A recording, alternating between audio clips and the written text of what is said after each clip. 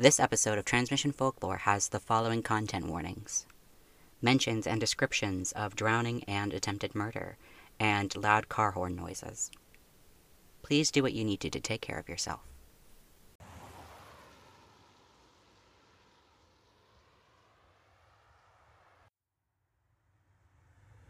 Are you mad at me? I'm gonna take the silence to mean that you're mad at me. Look, just... Can I explain myself? Oh god, you're not talking. Okay, look, I guess I'm going to have to. This is not a kidnapping. I mean, it's not. I didn't kidnap you. I mean, that's totally what this looks like, right? God, that's totally what this looks like. I'm so sorry. But I didn't kidnap you because that's illegal and totally bad and, God. This is gonna sound wild. You're, like, barely going to believe me. It's gonna sound so wild, but just try to believe me.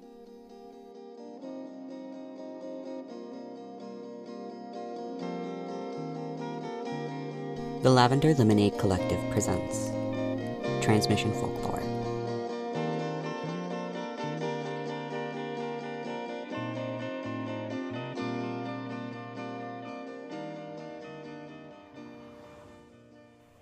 I mean, I know it's a lot, and I know it's so hard when somebody says, try to believe me, but you barely know them. I mean, heck, my mom. One of my moms. Adeline, she used to do that to me all the time. Like, she'd say something so goddamn wild. Like, it would be totally out there, and I would just trust her. Because she was my mom. But in the back of my mind, I was like, whoa, this is so wild. I'm sure that's what you're thinking now. I mean, but worse, because you don't know me. I know my mom. My name is Carter. I don't know if I ever told you that. Carter Corin, but most people just call me Carter. My other mama, Bianca, and my sister, Claire, and my mom call me Cartwheel sometimes. If that makes you more comfortable, then Cartwheel is fine. Gosh, what else? Oh, I'm an anthropology major with a focus in folklore. Does that tell you anything about me? I don't really know what you majored in, but all the people in the College of Liberal Arts and Social Sciences know what an anthro major means. I specifically focus on how a story can travel across the world. Like, that's my main focus, but I also just really like folklore. I mean, that's just fun stuff to know, what a story is and how people shaped it. It's... Oh. You do not care. I can see it. I mean, your face is making this face. Oh God. God. Holy shit. I promise I'm a good driver. I mean, I'm very good with cars. This is the same car that was my first car, and I bought it myself. A 2006 PT Cruiser.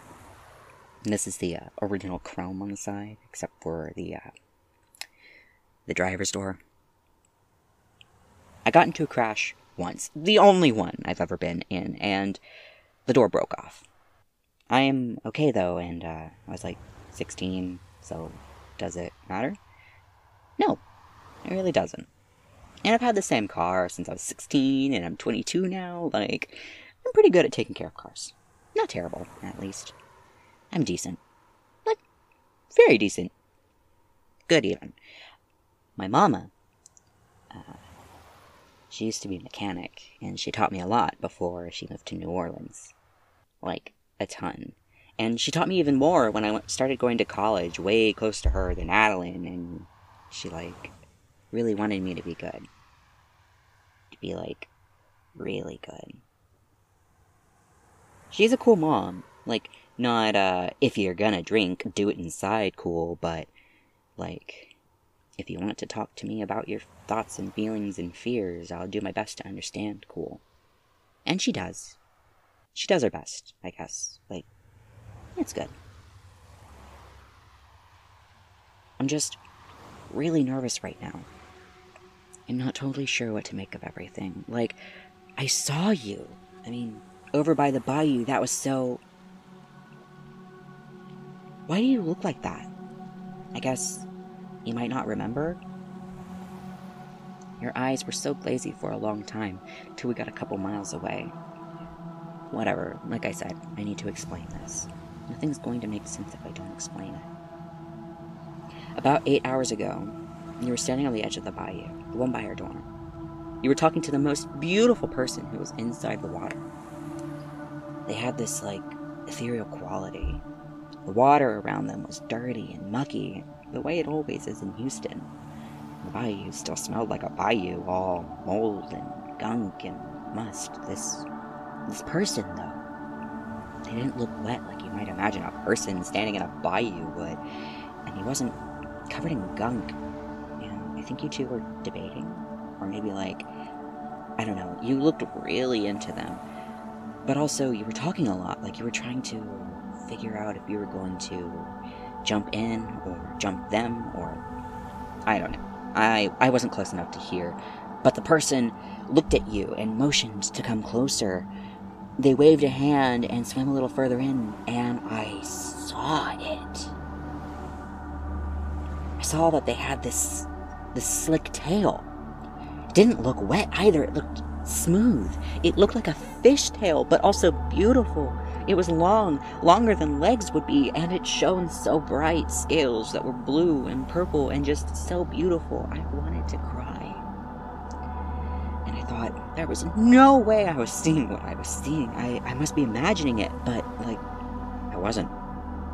I don't even have that vivid an imagination. All the stories in my mind I've read from somewhere else, but back to the person. The fish in the bayou. They motioned into the gunky brown water, and I was already confused because, we're not supposed to get in the bayou. The notice says that there's fish or bacteria or something, and we can't swim in it. I don't know why the person in the water had a tail. I watched you walk towards the water, though, and I saw you going in, and then they took their small hand. It was so tiny, fragile looking, and then just pushed you under the water. It happened so fast. They took you by your green ponytail and pushed you into the water, and I thought you were going to die.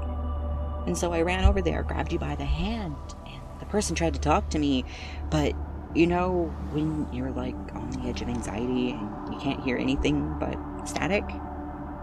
That's where I was. I couldn't hear him, which was probably good. This is the wild part, though. I think they were a siren. Not like an ambulance wee-woo siren, but mythic bitch siren. Drown you in the water with their voice siren. Literally tried to kill you siren. I don't know this because I'm all powerful or whatever. I just think that it's the only explanation. I mean, how else would there be somebody trying to kill you by way of bayou? Someone with a goddamn tail? I'm really scared for you. I mean, I didn't know where to go. I panicked.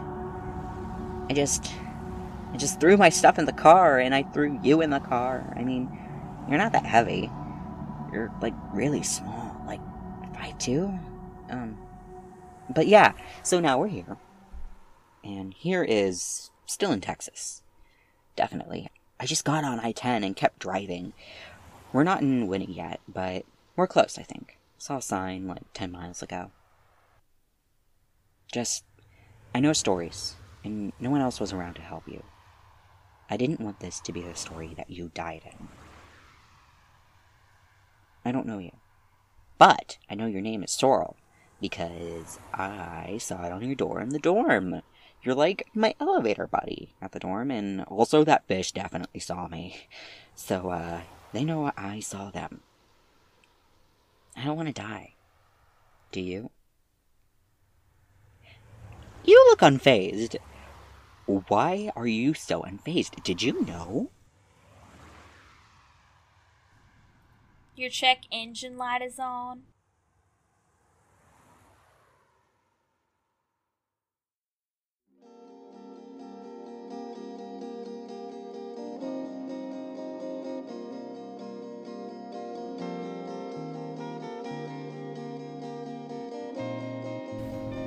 This episode of Transmission Folklore was written by Nick Coates.